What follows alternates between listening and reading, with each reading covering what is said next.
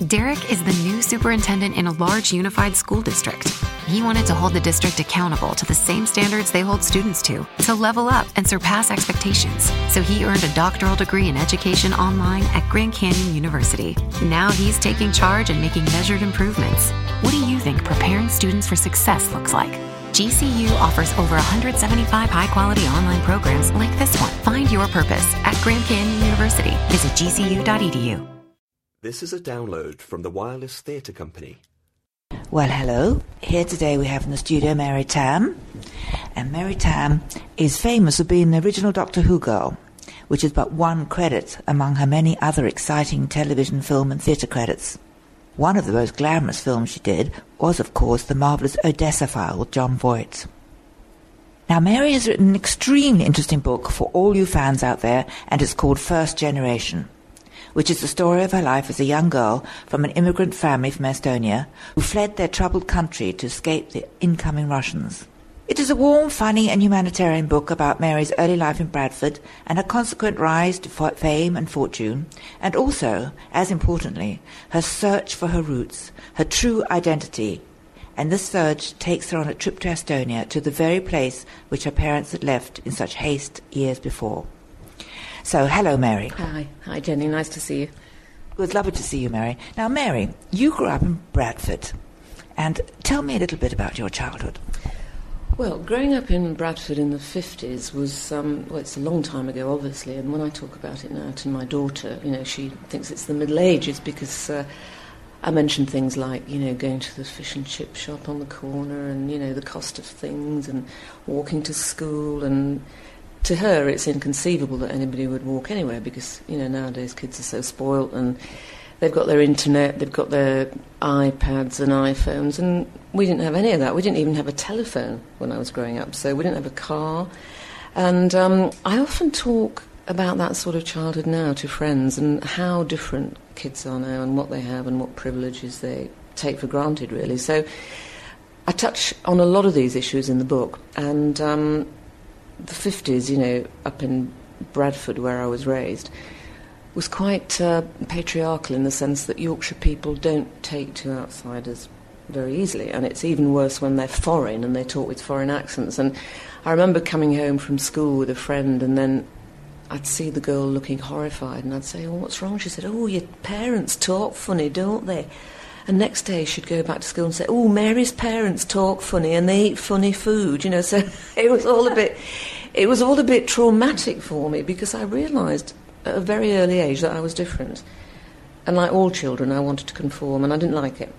And when I went to visit Estonia finally, it was quite cathartic, because I heard suddenly people talking Estonian, and they seemed to be quite normal people, and I realised that the difference that I'd imagined wasn't as great as I thought it was, but that's all in the book as well. So, that kind of background propelled me into, I suppose, trying to make a success of my life quite strongly. And I think most actors have this difference, because, your background, as I know, was different to most people's, and we both have that link in that we come from a background that's not very conventional, and therefore, I don't know whether that somehow makes you want to be different, want to express yourself in a different way. And a lot of actors have that, don't they? They have that slight. But then, I don't know, a lot of people have difficult backgrounds and aren't necessarily actors, but maybe that's where they've gone wrong. They should have all been actors, Jenny. Should have all been actors, got it all out. Got it all out of their systems. And then you came down and you went to RADA, which is a fabulous place to go. Can you tell me a little bit about RADA? Yeah, obviously it was a big dream to go there, and I was completely over the moon. When I got in, I never really expected to get in, but I suppose, they go for different types, and they get so many people with dark hair, so many people with blue eyes. I didn't realise this at the time, but it's very much cast on physical, or rather determined by physical attributes, and that was a wonderful time, because it was a very intense training, and it was everything that I'd imagined and more. I know that a lot of my friends who went there were still in touch, actually. A group of about 6 or 7 of us are still in touch after all this time, and some of them were quite disappointed by the RADA experience, but I loved every minute of it and really, really enjoyed myself. Hard work, And they were very cruel to you. They kind of tore you apart, they dragged you down to build you up again, and quite a few people didn't survive the training. They either left or, dropped out or whatever. So I think it was probably one of the happiest times of my life, because the work was hard, but I loved it. Just loved every minute of it. Yes, well, it is often very happy when you're young and training, and the sky's the limit, isn't it? No responsibilities. So, when did you first get the desire to go back to Estonia, your sort of country of your forefathers?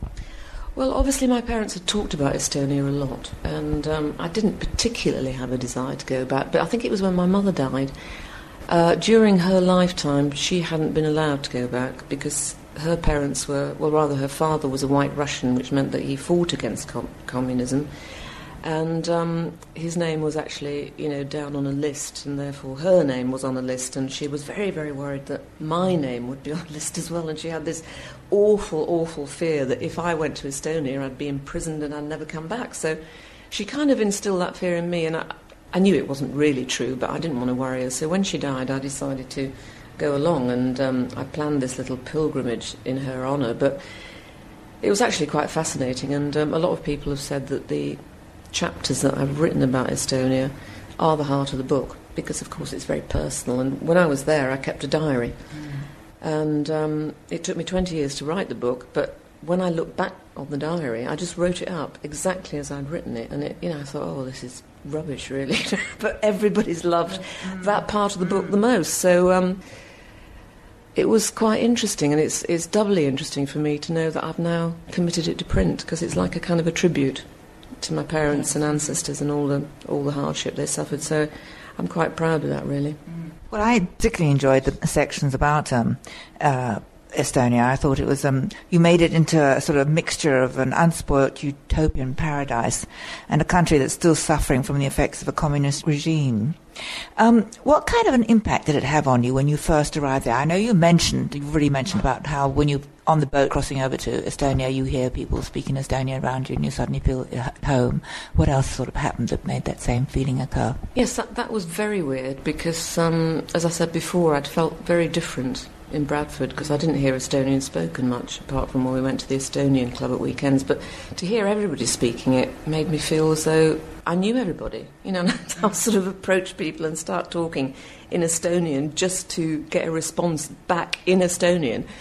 And I think that was the strongest impression. And then when I landed, of course, the country itself was so familiar, because of all the photographs I'd seen. I mean, the scenery is very like England. The plants and trees are the same, and the colours of the greens are the same, because some countries you go to, and the greens that you see, like when I went to Sri Lanka, the greens are quite dark. So it was quite interesting to see a familiar landscape, and all the pictures that my parents had of the towns, and all the buildings were very familiar. So that was a big impact. And, of course, meeting the family.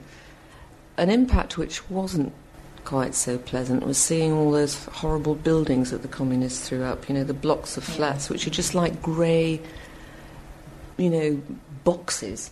And unfortunately, my poor cousin and his family lived in one of these boxes in a 2-bedroom flat, 5 of them, in a space that really was just enough for one person, if we're thinking about English standards. But things like that, yes, I did put down in my diary and consequently in the book, and every day there really was a revelation. So I don't know.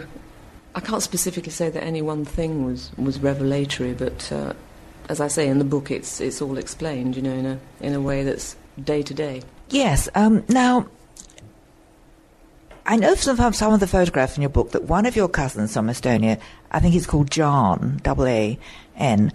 He looks remarkably like you. Now, what sort of feeling did this cause in you, seeing someone who looks so like you, and yet who's a total stranger and coming from a totally different sort of background to you? Yeah, that was weird. In fact, I had met Jan before.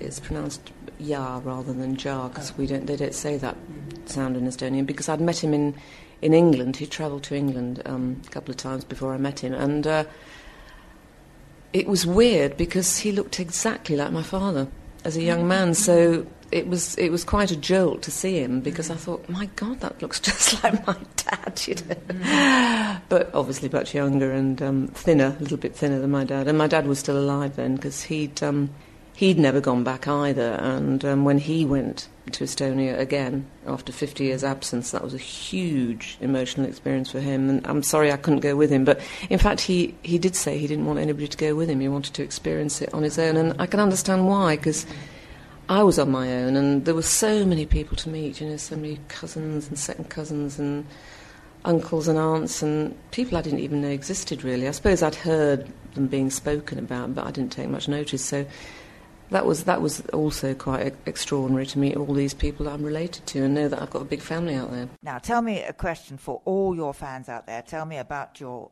role as the wonderful Romana in Doctor Who. Well, before I answer that question, I'd like to actually make a tribute to Elizabeth Sladen, who died this week. She was the companion with Tom Baker before Louise Jameson, who was before me, and of course I knew her very well. And I'd just like to say how much she'll be missed, and what a wonderful actress she was. So goodbye, Liz. You were a great friend, and condolences to the family. Yes, and I'm sure she'll be happy where she is now. Tell me about your role and how you came to get it. Well, originally I did a screen test with 6 other girls, and I was picked from those 6 girls. And I wasn't very keen on the idea of doing this part in Doctor Who, because from what I'd seen of the series, they all turned out to be screaming sidekicks, you know. But what attracted me about the character of Romana was the fact that she was a time lady, which gave her great status, you see. And she was meant to be on an equal par with the Doctor intellectually, and she was to start with. But, of course, over the course of the series, the part deteriorated because it's a half-hour format, or it was then, and in half an hour you can't have 2 protagonists, you know, doing the same thing. So you've got to have one person who's doing it, the Doctor, and, you know, instigating action, and the other one, the companion, who kind of is a sounding board. So after I don't know, 3 or 4 stories, you know, 12 episodes, I realised that it wasn't really going anywhere, the character. So I decided that I would leave by the end of the series, and I made my mind up then, even though the producer never really believed that I would leave, and still didn't, even on the last studio day. So a lot of my fans have said, why did I leave? And that's why, and it is explained as well in the second book, yeah. You were supposed to be on the Clive James show, and you turned that down, I believe. Oh, that's right, because Clive James invited me on the show, and I thought, oh, great, this is great, going to be great, you know, I can talk about what I'm doing now, and all he wanted me to do was come on and scream.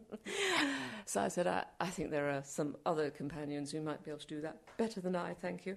So I turned that down, and I thought that would be very demeaning and unflattering, do you know what I mean? I think it was demeaning of Clive James to ask you, but then I always think he was slightly misogynistic, wasn't he? Yeah, he was a bit of a chauvinist piglet, that one. I like him, but, you know. So tell me a little about those fabulous outfits that you wore. Yes, the first dress was stunning, and it was designed by Cilla Black's dressmaker, because Cilla Black used to do a lot of cabaret in those days. And she had her own TV show as well, of course, but the cabaret dresses were gorgeous, and this dress designer was absolutely amazing, and she made 5 outfits because they got dirty very quickly. Yeah. And by the end of that particular story, they'd all disappeared. Wow. I know. Well, yeah, I keep looking out for them on eBay, but still haven't seen them for sale. Not that I'd buy mine back, but I wish I'd kept one. But there you go. Yeah, it'd be worth something now. Lovely souvenir. Now, which of the series did you like the best? Well, I think I liked the Androids of Tara best, because I was playing 3 characters. And my favourite outfit, which I helped design myself, was one that I wore during that.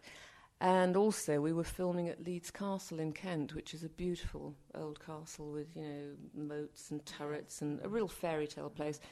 And we were on location in the middle of the summer, and the weather was fantastic. So we'd all socialise every night and, you know, get up very early and film all day and then go out at night again. So it was like a kind of a holiday. And recently, when I was voicing the DVDs, which are now re-released, by the way, the Key to Time is on re-released now on DVD. Little plug there. Tell them where they can get it. Oh yes, well it's you can get it via the BBC website, bbc.co.uk, and yes, when I was doing those and watching back all those episodes I'd made all those years ago, of course, I thought that the atmosphere on that story was one of the best, because you could tell we'd all had a lovely time, you know. It was great, yeah. And how was it working with Tom Baker? I know you're keeping a lot of anecdotes for your second book. You've got a second book called Second Generation, I believe. But can you share a little something with us now? Well, yes, I mean, the anecdotes are not just about Tom, but I did have a very funny, strange morning with him, because shortly after the screen test, having heard I'd got the part, he rang me up and asked me out for a drink. And at that time, he was living in Soho, just around the corner from the Coach and Horses, which is where Geoffrey Barnard used to hang out, you know, and all the staff from Private Eye use it as a kind of an office. And unfortunately, I got up that morning with the most crippling migraine, and I thought, oh dear, I daredn't cancel it, you know, because it's Tom Baker, you know, I'm having a drink with Tom Baker. So I jumped into my little Mini and I went down there to meet him, and I was very dull because I really couldn't face any alcohol. And of course, Tom likes a drink. Oh, he did like a drink then. I don't know if he still likes a drink now. And he was staring at me in great puzzlement, thinking, God, she's a bit boring. And then he suggested we go for lunch, and I thought, oh no, I can't face lunch when I'm feeling this ill. So I made an excuse and ran off, and I did feel awful, but he must have thought, gosh, it's going to be awful working with this woman for 9 months. You know, she's obviously the most boring woman that ever lived. But I did make up for it, Jenny. I did make up. I'm sure you did, Mary. Yes, and going on to the other part of the question about the anecdotes, Oh, that was the anecdote. Yes. That was it, and a very good anecdote it was too. So tell me about your second book. When's that coming out? Oh, that's what I was going to say. You see, I knew there was something on my mind. Yeah, the second book has got many other anecdotes, much more than the first. I mean, the first one was kind of more factual, but the second one's very gossipy, and there's stuff in it which people don't know, you know, has never been talked about, never been read about before. So it's quite controversial in places, and that's called Second Generation because my daughter was born. So she's the second generation Estonian because I was the first, and so I'm hoping there's enough mileage for third generation as well, because my grandsons are now third generation English, you know, from an Estonian background, but he's got much more English blood, of course, because his dad's English and everything. So, yeah, hope. Oh, well, I look forward to seeing that and reading that. Now, when you left the series, you went on to make a film in Sri Lanka called Rampage, which became a huge cult film. Tell me a little bit about that. Well, yes, that was an interesting experience. I was there for about 3 months, and I was filming with a very famous Sri Lankan film star called Gamini Fonseca. And filming in Sri Lanka at that time was very like, you know, the Indian film industry, where they were all making masses and masses of films. And he was actually filming 2 other films while he was doing our film, so he'd stop off after a scene that he was doing with us. And then all these technicians would rush up and build a set around him, and all these dancing girls and musicians would appear, and he'd start singing and dancing and playing the guitar and singing away, you know, like a trooper, and then come back to our film. I mean, it was fascinating because it was like a sort of daily entertainment, but quite boring at the end of the day because you always had to wait around. You know, it's like that film we did in Greece together that we talked about earlier. Do you remember? Yeah, the doubt that we spent every day hanging around. Well, this was a bit similar, Jenny. It was very similar in that there was a lot of hanging around and not a lot of filming. But we did spend a lot of time hanging around on the beach, didn't we? I mean, it was a bit different. Yes, well, but we didn't get paid, did we? No, we didn't get paid. I didn't get paid much for this film, actually. I think I gave all my pay away because it was so distressing being in Sri Lanka. I mean, it was literally peanuts that I got paid for it. I don't know why I did it, actually. I think my agent kind of pushed me into it at the time. But anyway, I never saw it. Never saw it. But it must have been interesting being in Sri Lanka. And you were out there about 3 months, I think, according to your book, weren't you? Yeah, that's right. Well, it was a big hit out there, of course, because of Gamini, because he was like their number one matinee idol, and wherever we went, crowds and crowds of people would turn up, and he had this great big limousine, but it was open-topped, and he used to stand in the back like royalty, you know, and wave to all these fans, you know. Oh, they loved him, and they'd be throwing flowers, and it was just brilliant. You said it's sort of a very sort of psychic place, Sri Lanka. I mean, you said lots of sort of strange sort of coincidences happened to you when you're out there. Can you remember anything offhand? Well, yes, I did have some odd experiences. I mean, I came back from Sri Lanka at a very traumatic time in their history because politically there was a lot of opposition to the Prime Minister, Jenny Runacre, who was quite corrupt, and the Tamils were rising. You know, they were having an uprising, and it was quite scary because we lived under curfew, and I had to bribe somebody to get back. And I went back covered with this horrible rash, and then one night I woke up screaming in the middle of the night, and the rash had disappeared, and apparently there'd been a plane crash over Sri Lanka, and I think kind of like there was a spiritual connection that I'd had with the place, and after that my rash disappeared. So I've never quite got to the bottom of it, but it was quite interesting at the time, you know. So there's, you know, more to that place than one thinks. In fact, Shakespeare based Sri Lanka, based The Tempest on Sri Lanka, the island in The Tempest. People now think was Sri Lanka because it's so mystical, you know. Well, would he have travelled to Sri Lanka? No, he wouldn't have done. He would have just heard about it, wouldn't he? Well, yes, I suppose he would have heard about it, but there were so many voyagers in that time, you know, so many travellers and explorers that he probably would have heard about it and written about it, you know, second-hand, which, you know, that's what writers do, isn't it? Yeah. They don't have to experience everything first-hand, I guess. Yeah. And we did a play together with Delphine Seyrig called Bitter Tears of Petra von Kant. You write very amusingly about that in your book as well. And Angela Pleasance, can you remember? I remember how she used to upstage everybody. Can you remember any stories about that? She did used to upstage us, didn't she? But she was extraordinary because she didn't have any lines. No. It was all mime, wasn't it? And yes, I do remember the funniest part of her performance was when she produced a birthday cake, because it was the main character's birthday, and you and I were guests at the table, and there was 4 of us there, I think. And she cut it in the most extraordinary way. She didn't cut it from the middle outwards. She did a sort of zigzag. It was like a kind of geometric, mathematical problem or something. And then we were all staring at it in fascination, but she did cut it into equal-sized pieces in the end. She was brilliant, really, because I remember I had this scene. I was doing this sort of dialogue thing down the front of the stage with I think, Delphine, and it was all very dramatic, and the audience kept tittering. I kept thinking, what's happening? And it was Angela behind us, acting as the maid, and doing all sorts of things. What was she doing? I don't know, just looking at us in a funny way or something. She was quite a cat. Well, of course, she's Donald Pleasance's daughter, isn't she? And she doesn't. I haven't seen her much anymore. I used to do a lot of work at RADA with the students, and when I went to the meetings there, she'd turn up, and she'd still be the same. But I think that was quite a pinnacle for us, that play, because it was quite prestigious, wasn't it? Do you remember David Hockney came to see it one night, and they extended the run because at one point it was that very, very hot summer, and we were all dripping with perspiration every night, and everybody in the audience was fanning themselves and rustling, stamping their feet, you know, because it was so hot. It was so hot, but we ploughed on, didn't we? Like troopers, yeah. We had a good time as well. Okay, Mary, now, you've had, and you still have, a most remarkable life and career. Have you got any tips that you would give for any would-be young thespians out there now, starting off? Well, that's a difficult one. I mean, the main thing is, it's like the very famous actor Richard Bryars once said to a young student, if you really, really, really, really, really want to be an actor, don't do it.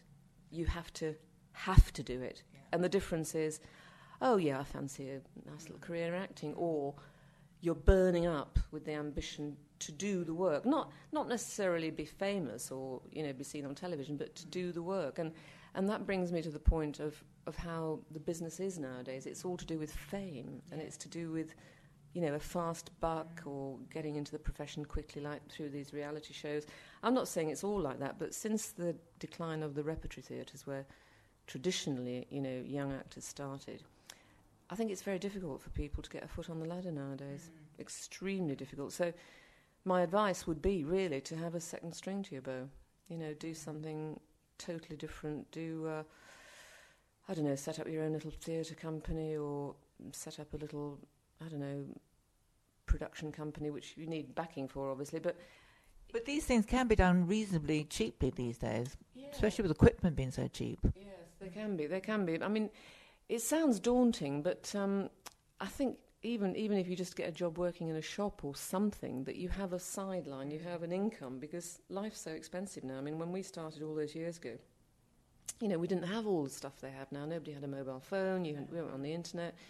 You didn't have your plasma screen TV. We didn't even watch TV in those days. We were always out, you know, discussing higher matters, Jenny, weren't we? We never watched any soap operas. Gosh, no. I'm just joking, obviously. But nowadays, it seems to be the world's so materialistic, and everybody wants to have stuff.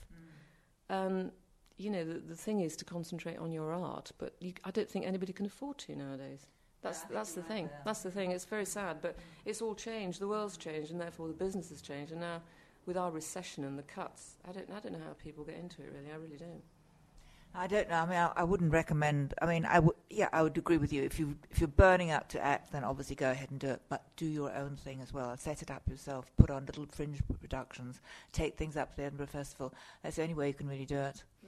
So you're going to take your book to the Literary Festival in Edinburgh this year?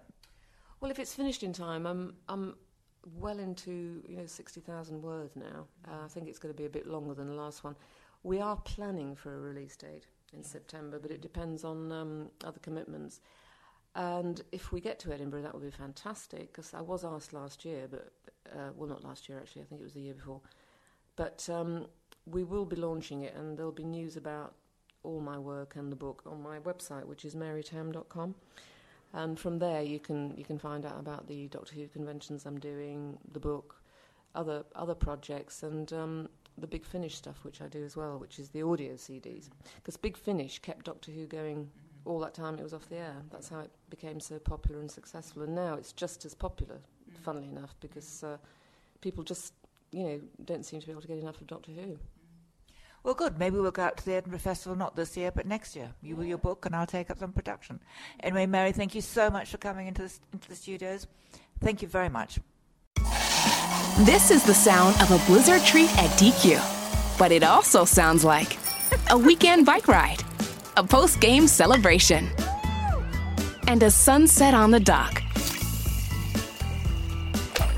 Wow! Doesn't a blizzard treat sound good? Stop by DQ and grab one today, like new Oreo fudge brownie. Thanks for being the sweetest fans in the world. DQ, happy tastes good.